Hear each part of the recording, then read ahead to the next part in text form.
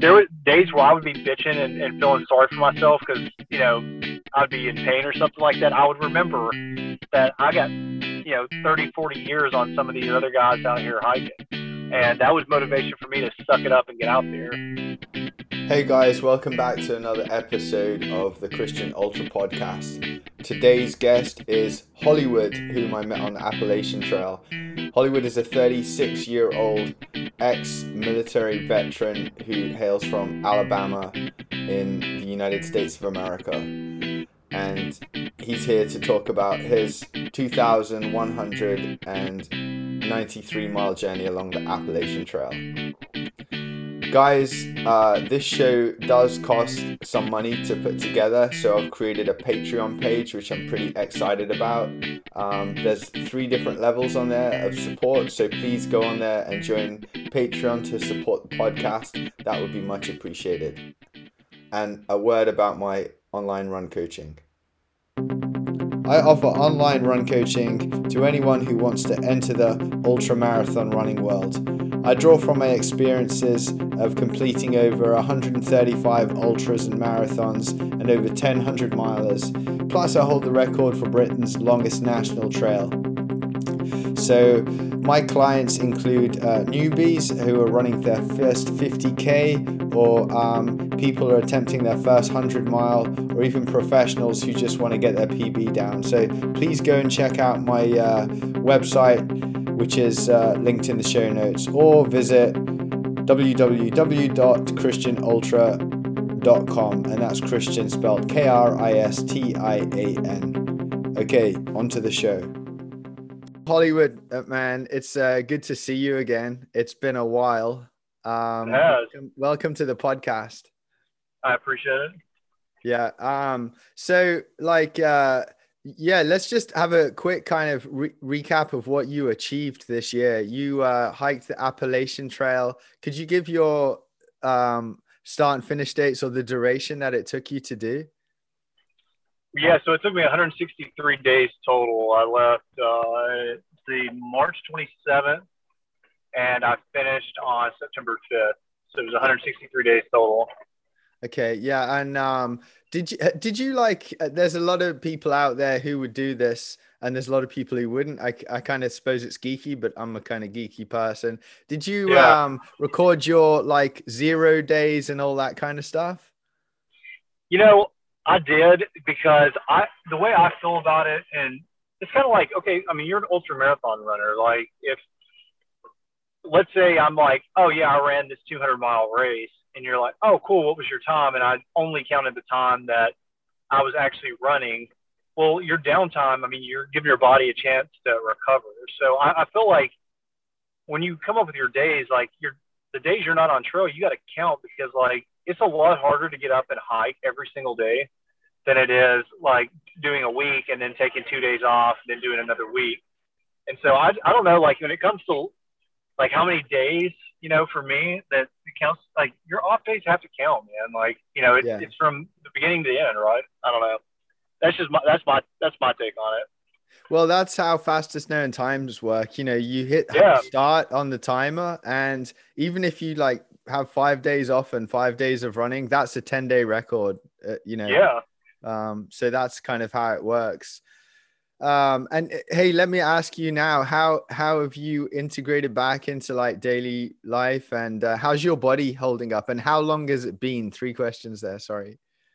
Well, it's funny, you and I can see you and I both have different looks than what we had on the trail. I was interested to see how the clean cut Christian was going to look versus the guy that, I met. Cause you spend a lot of, when we do these things, I mean, we would spend, hours upon hours with each other, every day. It's a lot of time you're looking at someone.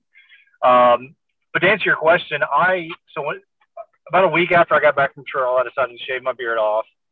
And I felt like that was kind of symbolic of me reintegrating myself back into real life, because I felt like me keeping the beard was going to keep me in that trail mode. And I was excited about getting back to work. As you know, I own a company. And so I felt like, I'll tell you, one of my biggest challenges when I first got back was because when you're hiking the trail, all you have to do is worry about one or two things per day, like how many miles you're going to hike per day, and then how much you're going to eat, and drink, and that's really about it. Like you don't have a whole lot of critical thinking you need to do.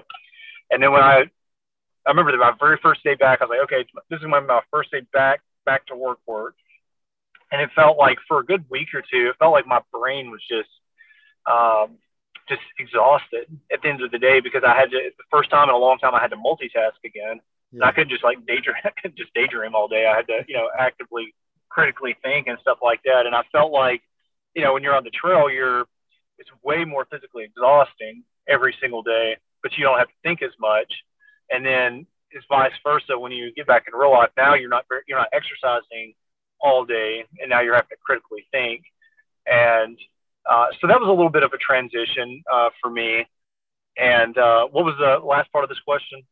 Oh yeah. So how I think it was how long now has it been since you summited Katahdin? Oh yeah, you asked me how my body's holding up. Well, I'll answer my body holding up first. So as you know, I had problems with my ankle on trail. I'm actually going to see an orthopedic surgeon I think next week. I'm about 99% sure that I'm gonna have to get reconstructive surgery on my ankle. But outside of that, like I put on like I don't know 15 or 20 pounds already. Wow. Yeah, so I've already started packing back on the weight. I think I'm getting my body back to its natural like body weight again. But I feel good. Yeah. It is.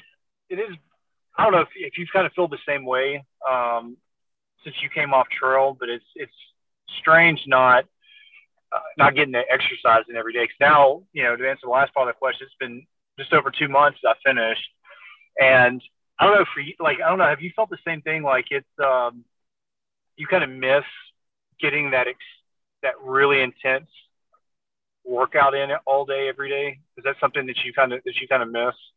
Yeah, well, I did. And so what I started recently doing about a week ago is every day kind of cold water swimming and just filling my day with a whole bunch of other stuff. Cause as you know, I do like online run coaching. So, yeah. and I have this kind of work-life balance where it's tilting towards life, I'm not, yeah. And so I actually started filling my day. I've had such a long day today. I actually had to take a nap, like physically tough day. So no, I can, yeah. And it's really interesting how you say when you're on the trail, you're working your body, but kind of like resting your mind. But in real life, you're really working your mind and kind of resting your body. It's totally the other way. I've never actually thought about that. That's a really interesting point. So did you, when you started doing all your, like when you started taking your clients on again and taking all the calls and stuff like that, did you have the same thing? Did you feel, a little mentally exhausted? I mean, is that something that you experienced as well? Yeah, definitely. I mean, I think the thing is the brain's had this, I mean, like, let's put it in perspective. You hiked 2000 and almost 200 miles where I kind of hiked 440 something miles.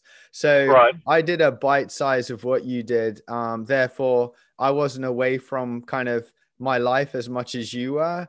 Sure. So it's going to be different, but yeah, I did have like brain fatigue for sure. Just, the simple, I had to take it really easy to begin with and then, and build on that each day. Yeah.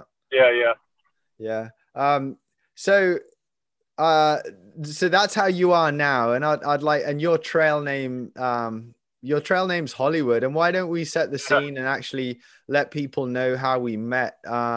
I mean, I can remember it. Actually, I can visualize it. That's funny, isn't it? About the adventures you have in life.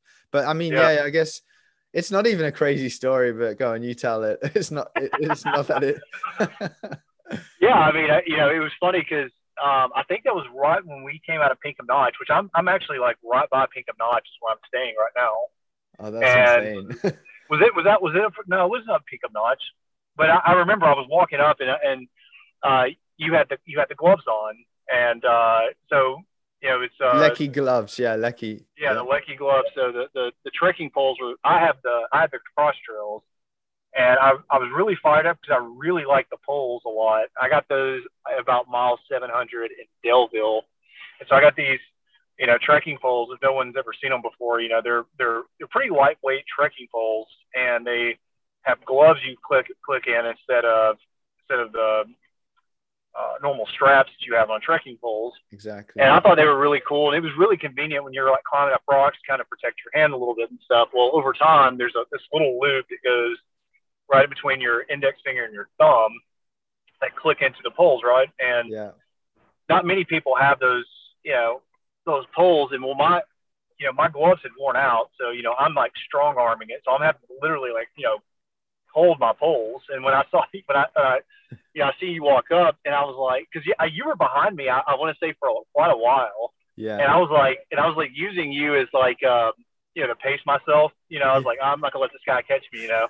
And finally, I was like, fuck, I gotta let this dude pass me. Like he's coming up behind me too quick. And then I saw you had the poles, or at least a similar type of trekking pole that had the gloves, and that's how you and I, really started talking. Because it's funny how you strike up conversations about people, on the trail, because we're all basically doing the same thing. So like we're all gonna have similar equipment, we're gonna have similar gear. We're obviously both, going, or all of us are going towards a finite destination, hopefully. And it's funny, like what you strike up conversations about, something as silly as like, hey, you got the same kind of gloves that I have, Yeah, I know that's a good story, and I can visualize it. I remember one of the things I noticed about you was you had, I think it was a nice new pair of Hoka Speed Goats. Had you just? You just got a new pair, didn't you? Yeah. Yeah, I did. Yeah, I just switched back over to the Speed Goats from the. I've been so I started in Merrill, Ontario's, and then this was a horrible shoe selection for the AT. And 100 miles, I switched into the Speed Goats, and I went to the Stinson, to the middle section, and then back to the Speed Goats. And so I saw you had Hoka's on, and you had the Hoka shirt and the Hoka shorts. Yeah. And so I was like, oh, this is my dude. We got same trekking poles, and I'm telling you, the Hokas were. I mean, I think they're just a fantastic shoe. Yeah, they were fun to wear, but no, it was common ground on equipment that we were using, and that just, I don't know, I just felt. I mean, I'll be straight up and honest. I just felt like there was an instant connection. I liked you. Yeah. I liked hiking with you. You're positive. You were, you're interesting conversation as well. And that wasn't our last conversation, was it? I remember later on, after that really big breakfast with the guy who you had to book a breakfast in advance. I forget where it was. That fish camp. What was it? That fish camp. Yeah, like a fishing camp. Yeah. And he had like these those small birds, hummingbirds, outside on the porch. And anyway, after that breakfast, I remember me and you had a bit of time together again and hiked, and it was just all good conversation about what the future held and our other lives. And in fact, I remember the college football conversation as well. You schooled me about college football, and I got really like knowledged and clued up about what that was. But what's interesting too, though, is they're like our age group. There's not a whole lot of people, I think, in the age of like 35 to like 50. I think we're kind of in that middle weird age group where there's not a lot of us that are in that 35 to 50 age group hiking the trail. And the ones that are, there's very few times where you meet another, somebody you would consider a professional. A lot of people that are in the 35 to 50 age group that are hiking the trail. And it's nothing like everybody can live their life the way they want to, but they're more of, like the hippie traveler type. Most of the people that are, in our age group that, have a career and a profession, most of them are not hiking the trail. So there's a very thin line of us that are, kind of in that age group that's on the trail. I'm really pleased you raised that, because prior to this podcast, one of I was going through my thoughts of what questions I'd like to ask you. And one of the questions exactly was that. It was, how did you feel fitting in with the groups around you, based off the fact that there were either big groups of young people or, like the odd 2 or 3 old geezers? How did you, how did that play a part into your hike and experience? Well, let me ask you this first. So what I know about the ultra marathoning is most ultra marathoners kind of hit their prime like in their 30s, right? That's where you have a lot of ultra marathoners like between 30 and 50, right? Yeah. So I feel like there's a lot of ultra marathoners that are kind of a little bit older. Would you say that the ultra marathon community is a little bit older than what you would normally see with the thru hiking community? I mean, like with my experience, I would say yes. That they do seem to be like kind of. Okay. So don't get me wrong. I don't want everyone getting the wrong idea of what I'm saying. There are younger people doing ultras, but in my personal experience, the majority of the people doing the ultras are like kind of late 20s and plus. Yeah. Yeah. Yeah. Well, and kind of to answer your question, it was, I really enjoyed my conversations with being at the age I am. When I hiked with younger people, I got to experience listening to young people that haven't really figured it out yet, that are still going through, transitions to their life, whether it's career or family, what the next step for them are, or the next step for them is, and being able to, give some mentoring advice. It's kind of like a little bit older dude now. Even though I'm 36, I feel like I've, lived a very fulfilling life and done a lot of things. So I felt like I could give some mentoring advice to maybe some younger people if they ask. And then of course, you get the opportunity to meet some incredible older people. And I felt like I was on the receiving end on that, where I got to just pepper them with questions about life, business, places they've traveled. And so I feel like it's actually a really good sweet spot for people our age, because you can experience that young energy and the carefree lifestyle that a lot of those guys live. Then also get to kind of enjoy the conversations you have with some of the little bit more mature people on trail.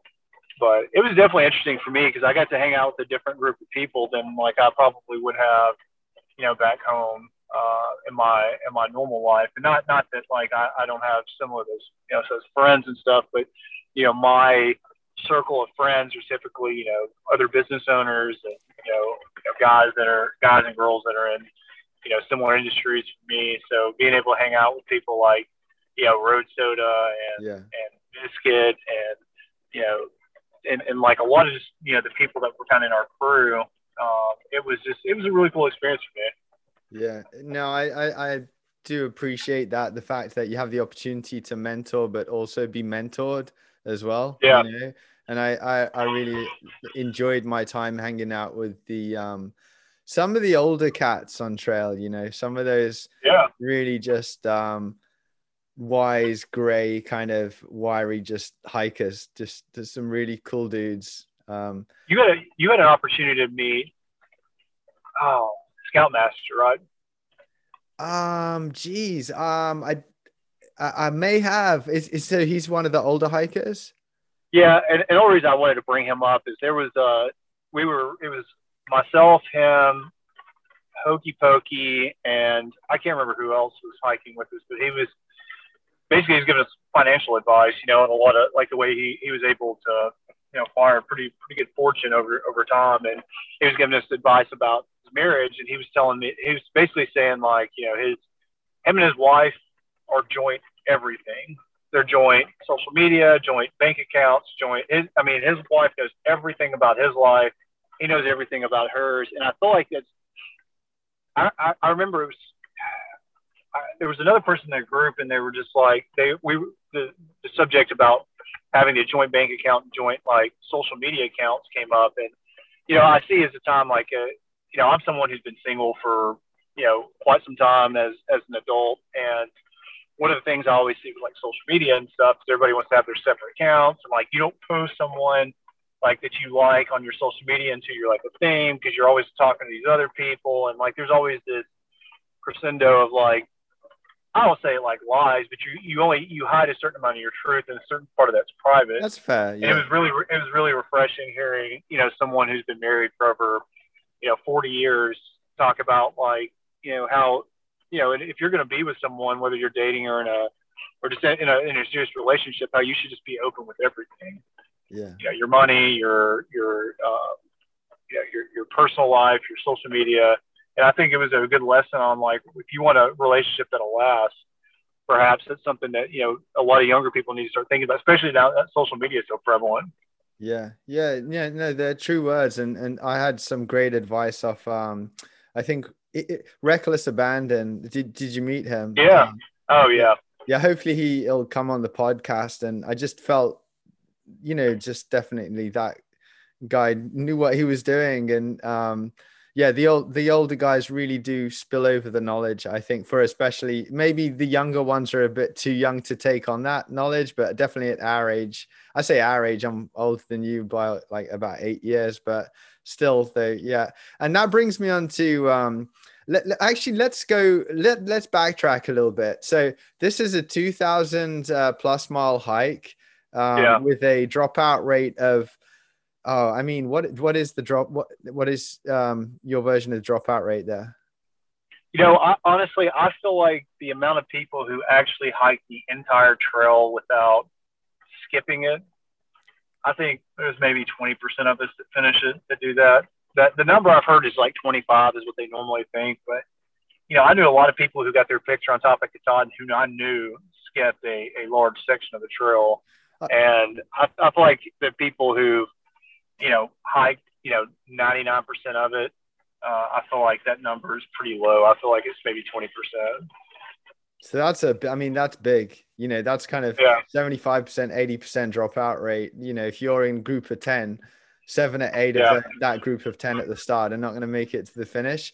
What do you feel that you did preceding, or what experiences in life before you began hiking the AT actually got you down around to the finish? I feel like, well, that's a good question. I actually had done some really difficult hiking. I went on a trip this last winter in South America and hiked this volcano, and I didn't know it at the time, but it's like one of the most difficult 4-day hikes in all of South America, and it's the hardest hike in the entire country of Colombia. And it was, I'm telling you, it was hard. I was almost at tears when we got to the top, not because of how happy I was, because it was so fucking hard. It was a hard hike. I ran a marathon a couple of years ago, and then I've kind of always trying to take a pride of like winging something if it's really, really hard, and just seeing if I've got the balls to finish it. And I think when you continually to do challenging and hard things in your life, that it makes doing other challenging and hard things a lot easier. So I do believe in trying to do hard things. I try to do a week-long water fast every year, where I only drink water, and that's always very difficult to do. And so and then of course I was in the military prior to this. But I think I've just always tried to challenge myself to hard things, to do the trail. And doing the AT was arguably the hardest thing I've ever done. It was a very, very difficult trail.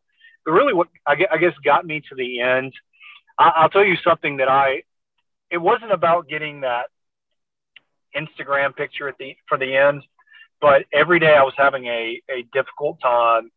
I would visualize myself standing on top of Katahdin, and that's what I would do. I would really visualize like what it would feel like to stand on top of Katahdin and get your picture taken on top of that what do you call it? That plaque, whatever you want to call it. Like a plaque kind of thing or something. Yeah. Sign. Yeah. And it did. It got me through a lot. I know it sounds weird, but it got me through a lot of tough times. Like, because I did have a lot of problems with my ankle, and there were some times I didn't know that I'd be able to finish.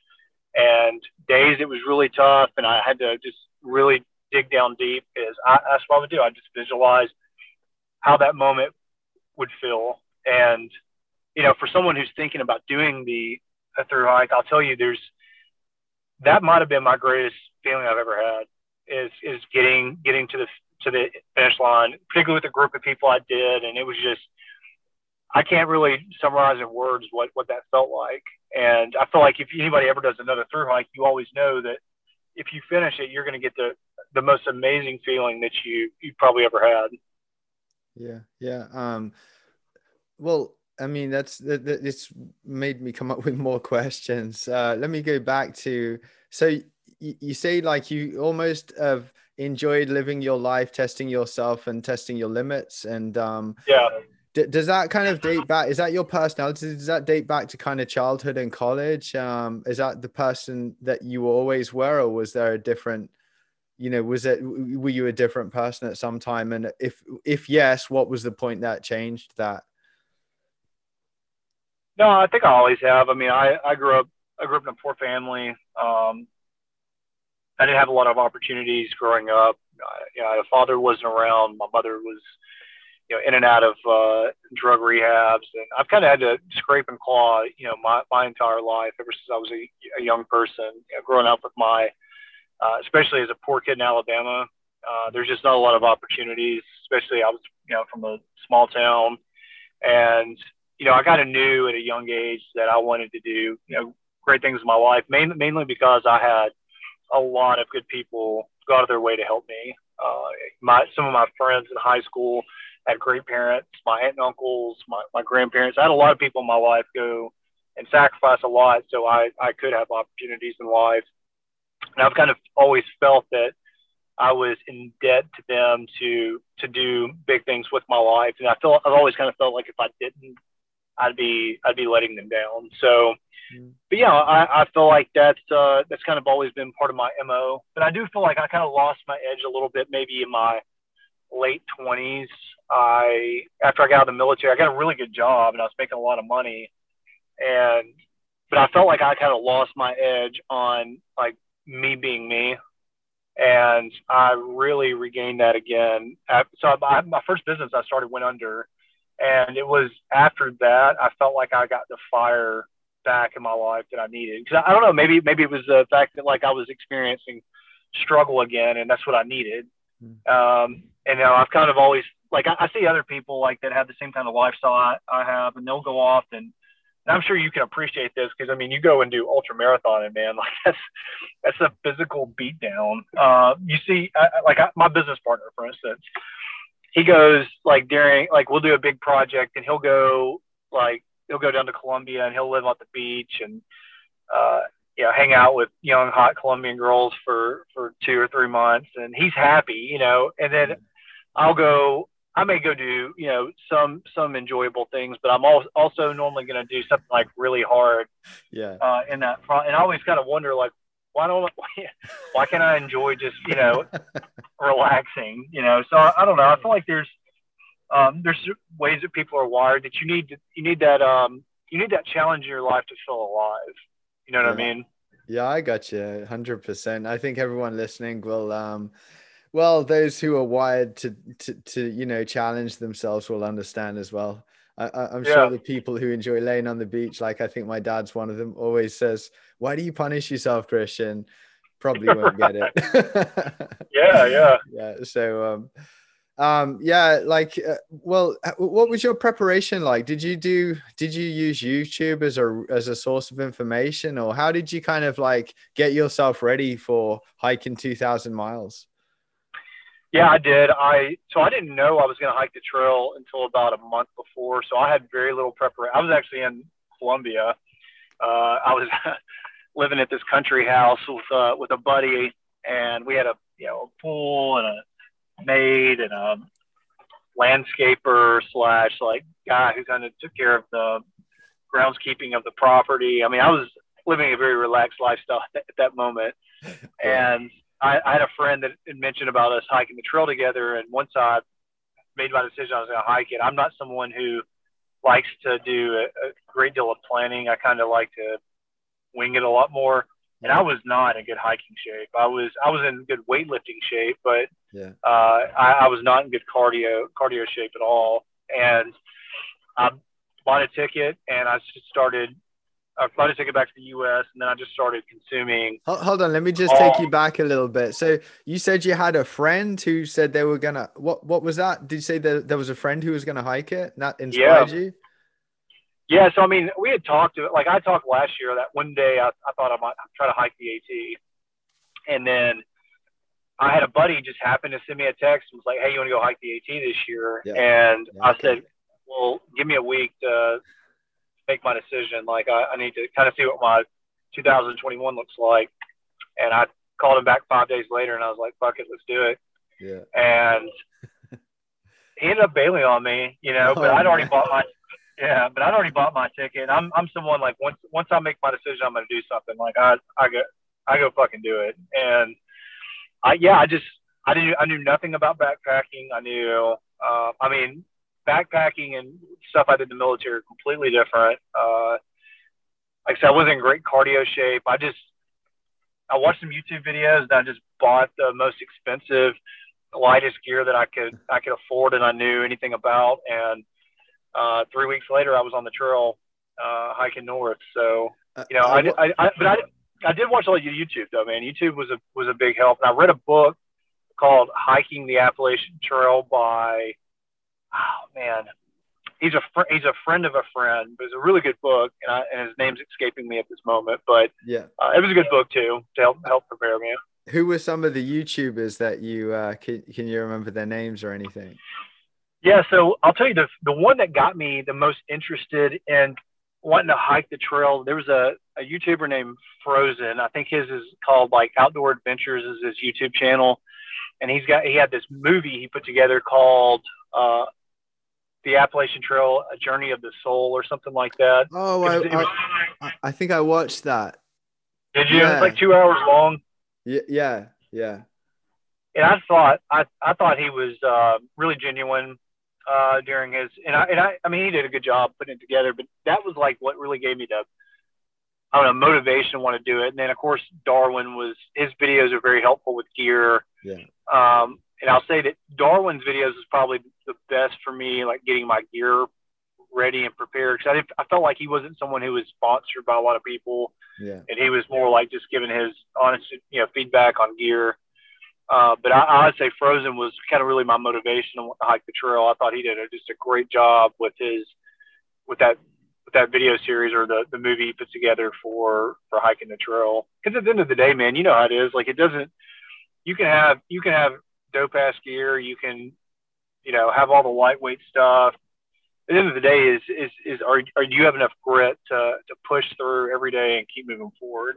And your gear does play a part in that, but really your just internal motivation and your ability to I don't know compartmentalize your pain and stuff like that to keep moving forward every day is it's vastly more important to me. Yeah. Yeah. Yeah. That makes 100%, 100%. And so, did you do the approach trail? Um, Yeah, I did. yeah. And like Did you do it? no, I've started from Springer on two unsuccessful record attempts, but I Yeah. never went to the approach trail. So maybe talk about that and what is it, how far is it, and what happens and stuff. Man, I saw like eight. I think it's like 8.5 or 8.8 miles, depending on which sign you look at. But I don't know. For me, like I just kind of felt like I'm hiking 2,200 miles. What's an extra 8.5 miles anyway? Yeah. And I did want to kind of walk through the arches, so to speak. Mhm. And I don't know. I feel like the AT should make the decision at some point to either include it or not in the mileage. Like it Okay. really Yeah. doesn't make sense. It's just like, well, there's this extra 8.8, and you can choose to do it or not. Like or what do the Sobos do? Did they get to Springer Mountain and they're like, well, I'm not done yet or not unless I walk all the way down the approach trail? Yeah. I don't I don't know. It doesn't really make a whole lot of sense. But I enjoyed the approach trail. Now I didn't get up to hike up the stairs because there was a really bad thunderstorm. I think a tornado had came through and actually torn up a bunch of the stairs. So we had to actually loop around and go up another part of the approach trail, so to speak. I guess we'd call it a blue blaze now, but so I don't know if I advise to tell people, I don't know, I probably would go down, get my picture with the arches, and then have somebody drive and drop me off at Springer Mountain. You know, Yeah. Yeah. but again, at the same time, it's what's an extra 8.5 miles when you're hiking 2,200. No, I mean it's exciting. I mean, like you say, it's absolutely nothing. I don't think it's a blip really in It is. comparison. It's I mean, just a you get blip. yeah, you get to the point like 8.8 miles, like that's what you do in half a day. Yeah. Yeah. So, when you said you started off in kind of bodybuilding shape, poor cardiovascular condition, with that, how long was it before you got into your stride, and started thinking, okay, yeah, I don't feel like I belong in a gym. I actually feel like I belong on trail now. I've earned this fitness and I'm feeling good. I felt like it was I wanted to get to Damascus in a short amount of time after the Rhone Highlands, or was that before? Yeah, yeah, after Rhone. Um, I wanted to get to Damascus fairly quickly, and so I pulled my first marathon day. I did a 26 miler. So I think it took about 400 miles really, where I felt like I had my good trail legs. Now, of course, my experience is probably different from others because I had the ankle issue. So I felt like my ankle held me, like even when I felt like I could do more cardiovascular wise in the beginning, I had to let my ankle catch up to where I could feel like I was doing cardio. Because a lot of times that's what slowed me down every day.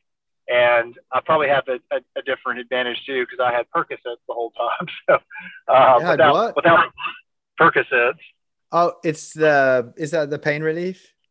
Yeah. Yeah. It's a narcotic pain medication. If without Percocets, man, I don't know. I'd probably still be hiking. Yeah, they were a big help. Hey, Hollywood, why don't you actually talk about your ankle injury and where that came from, and kind of, I think we've got an idea of how it impacted you, but yeah, talk about how did that come about? Well, I played sports in high school. I played American football and baseball growing up, and I've just always been really really tough on my body. And I had torn some tendons in my ankle in high school, my senior year of football, and of course American football is a very man's man type of sport, and you play unless you just physically can't, you play. So I just taped it up my senior year. Well, I actually had torn some tendons in my ankle that caused some pretty significant damage later on in life. And this ankle has always been bad over the years. And what's happened is I've developed what's called adult acquired flat foot deformity. So the tendons in my ankles really don't hold up the interior part of my ankle. So my foot bends in. And so I almost have a complete flat foot now on my left foot.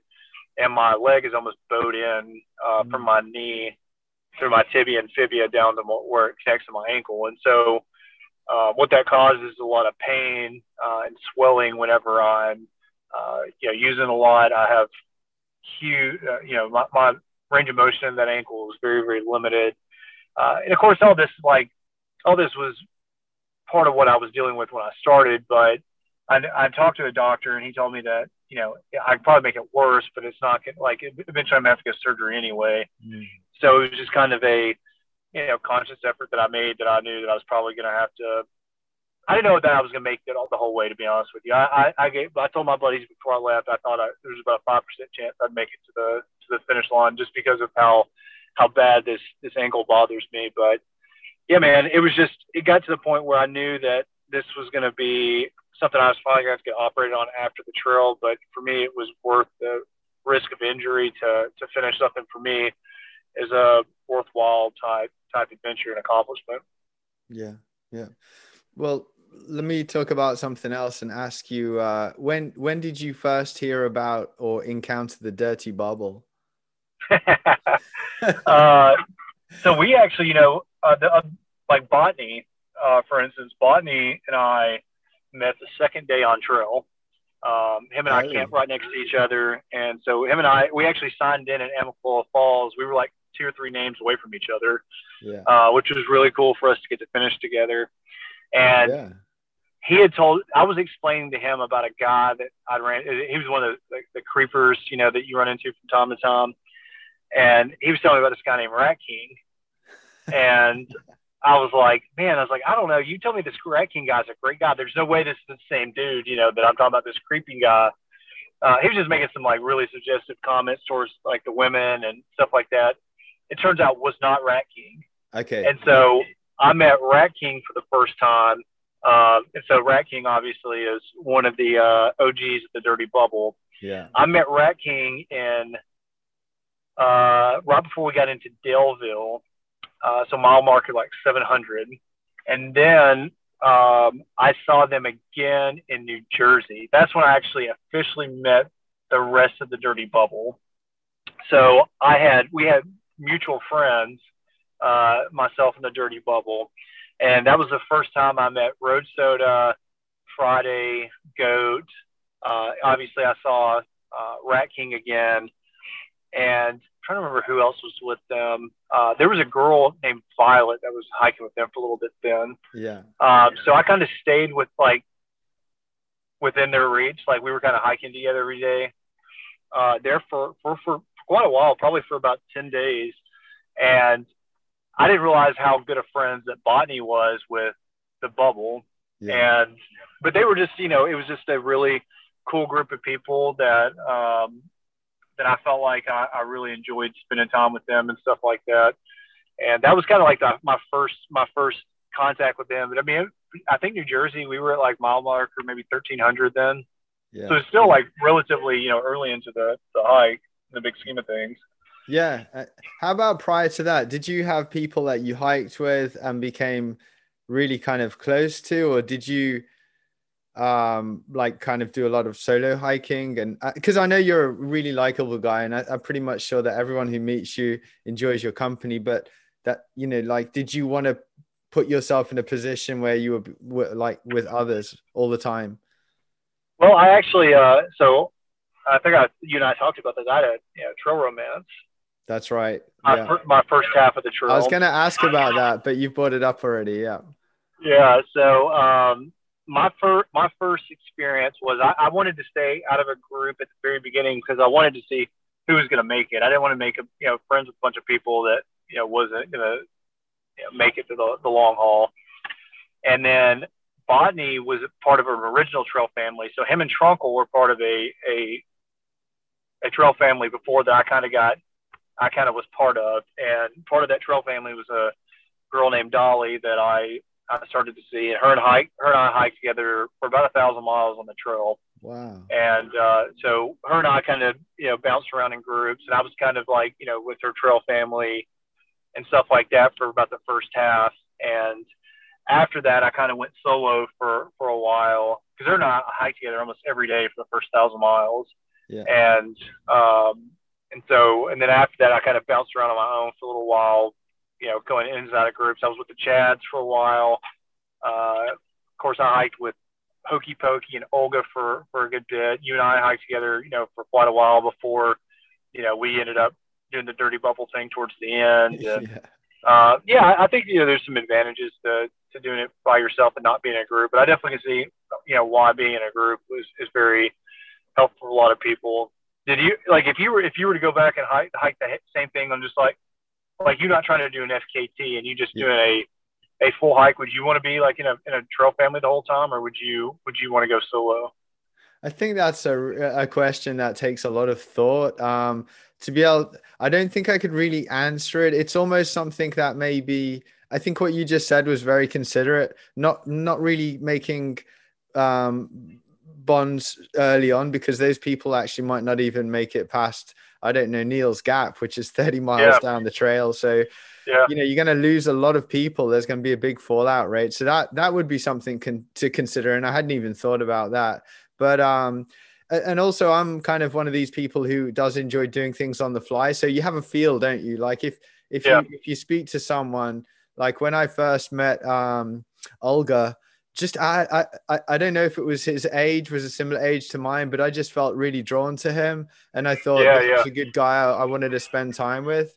So I think it would be something that would play out on the trail. I wouldn't go with a premeditated plan of action, so to speak, but I would definitely not really, I don't think I would want to be attached full time to a group of people. I do like the idea of being able to be free and just speak to who I want to and spend time to who I want with as well. Yeah, for sure. Yeah, I understand that. That's kind of how I felt too. Like it was, I more than appreciative of all the relationships and stuff I met with that developed with people on the trail. It was people that I plan on speaking to for a very long time in my life, and probably won't be the last time I see a lot of you guys. Because I think it's such a unique experience that you share with people. It's I akin it to, and I told a lot of the people that we finished with, it's very similar to a deployment in the military.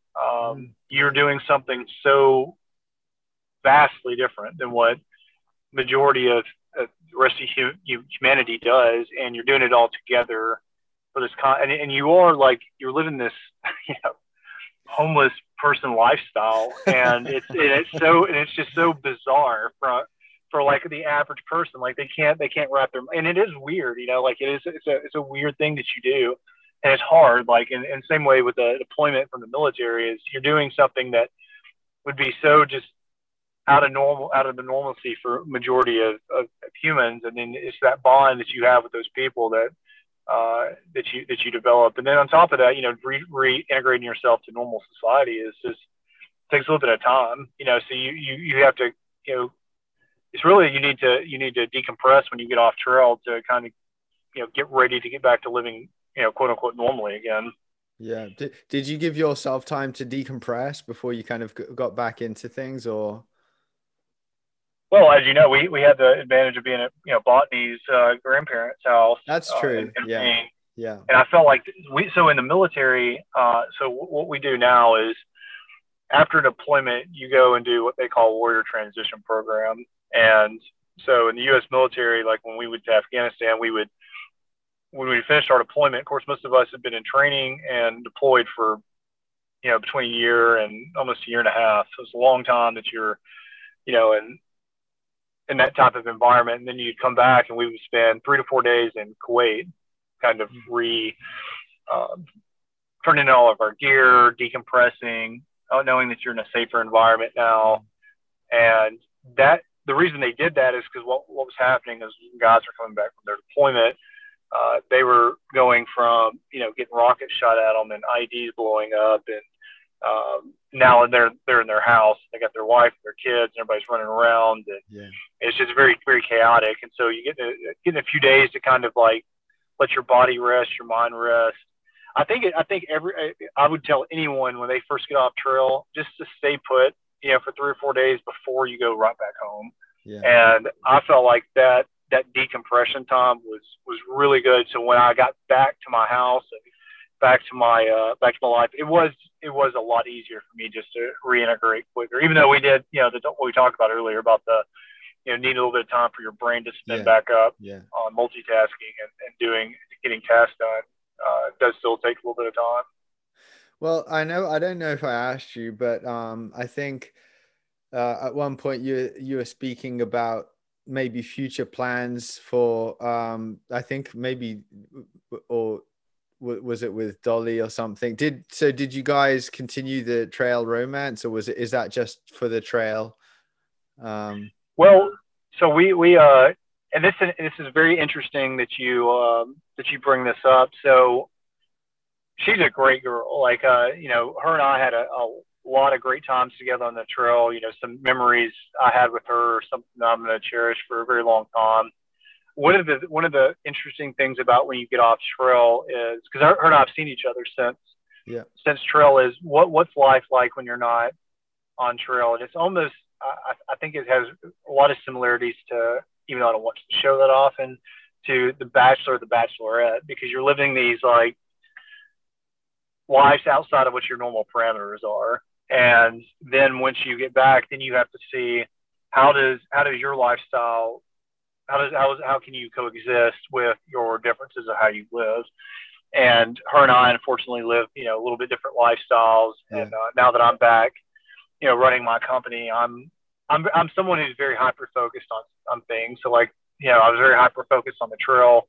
Now that I kind of got that checked off, I've got new goals I'm going after.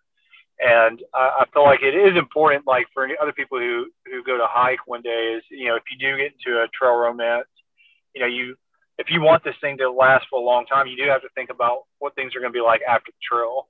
And maybe you just enjoy that time you spent together on the trail, and then you move on, and maybe you're friends afterwards.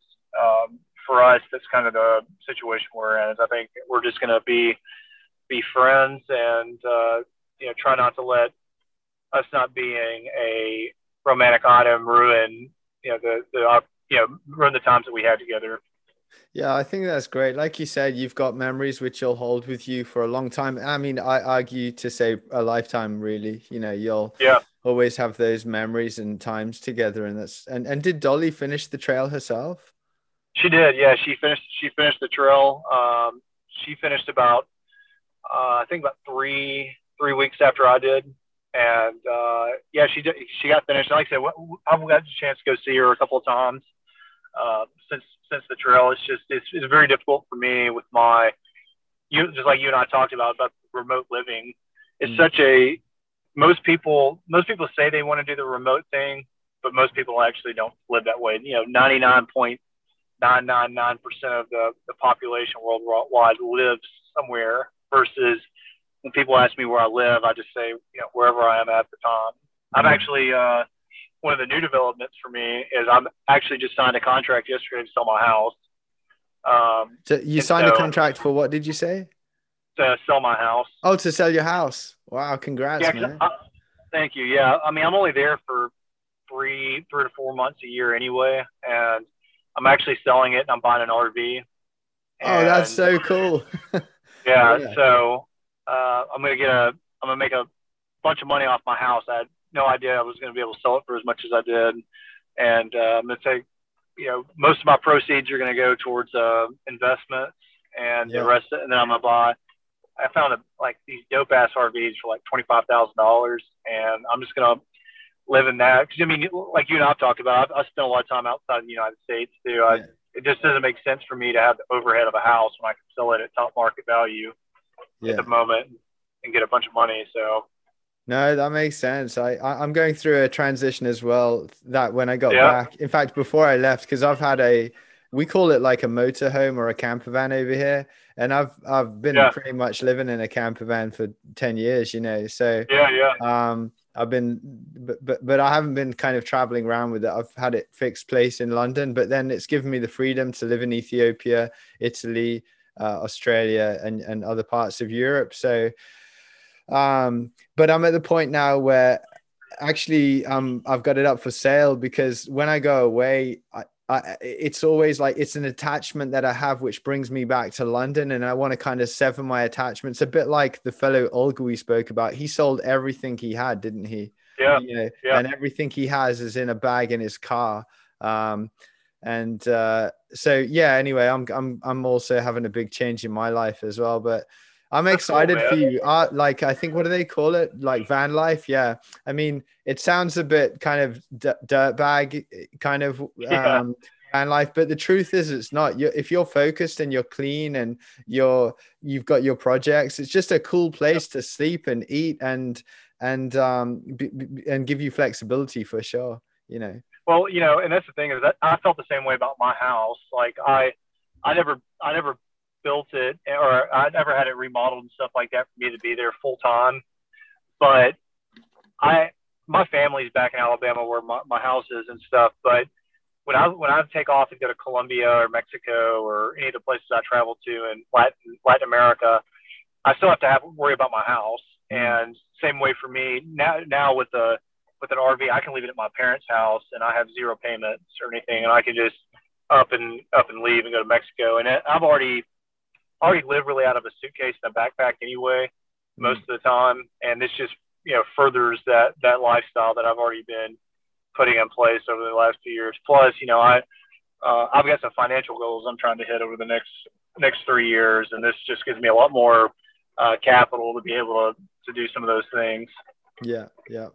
Well, I think we're coming close to the end of the hour. Not that Zoom is going to shut down or anything, but I think No, it's a fun. nice manageable. You've been really generous with your time, and but before we kind of hit the end stop recording button, I'd really like to hear what advice have you got for whether it's out of college, college graduate, or if it's a retiree kind of wanting to hike the AT, what advice do you have for them that they could take on board?